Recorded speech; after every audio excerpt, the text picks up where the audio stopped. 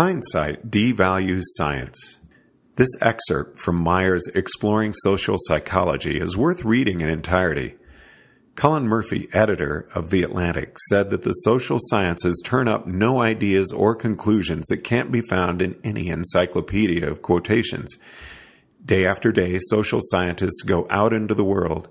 Day after day, they discover that people's behavior is pretty much what you'd expect. Of course, the expectation is all hindsight. Hindsight bias.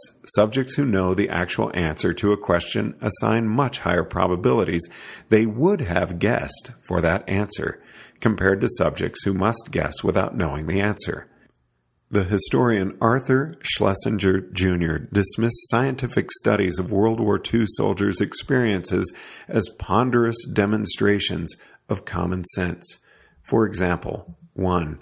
Better educated soldiers suffered more adjustment problems than less educated soldiers.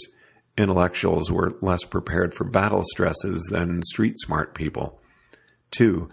Southern soldiers coped better with the hot South Sea Island climate than Northern soldiers. Southerners are more accustomed to hot weather. 3. White privates were more eager to be promoted to non-commissioned officers than black privates.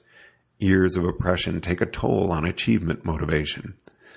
4. Southern blacks preferred Southern to Northern white officers because Southern officers were more experienced and skilled in interacting with blacks.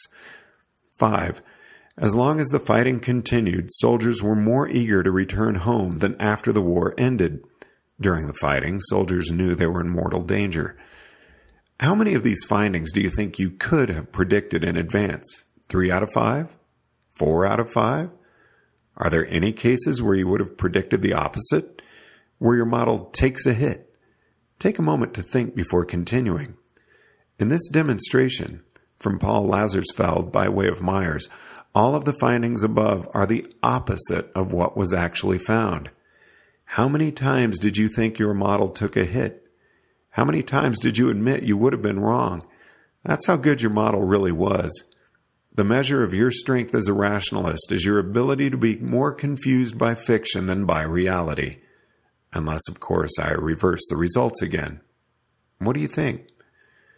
Do your thought processes at this point, where you really don't know the answer, feel different from the thought processes you use to rationalize either side of the known answer? Daphne Baratz exposed college students to pairs of supposed findings. One true: in prosperous times, people spend a larger portion of their income than during a recession. And one, the truth's opposite.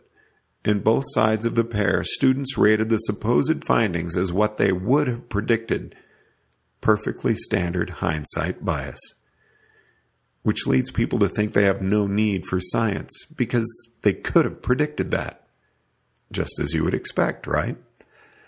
Hindsight will lead us to systematically undervalue the surprisingness of scientific findings, especially the discoveries we understand, the ones that seem real to us, the ones we can retrofit into our models of the world.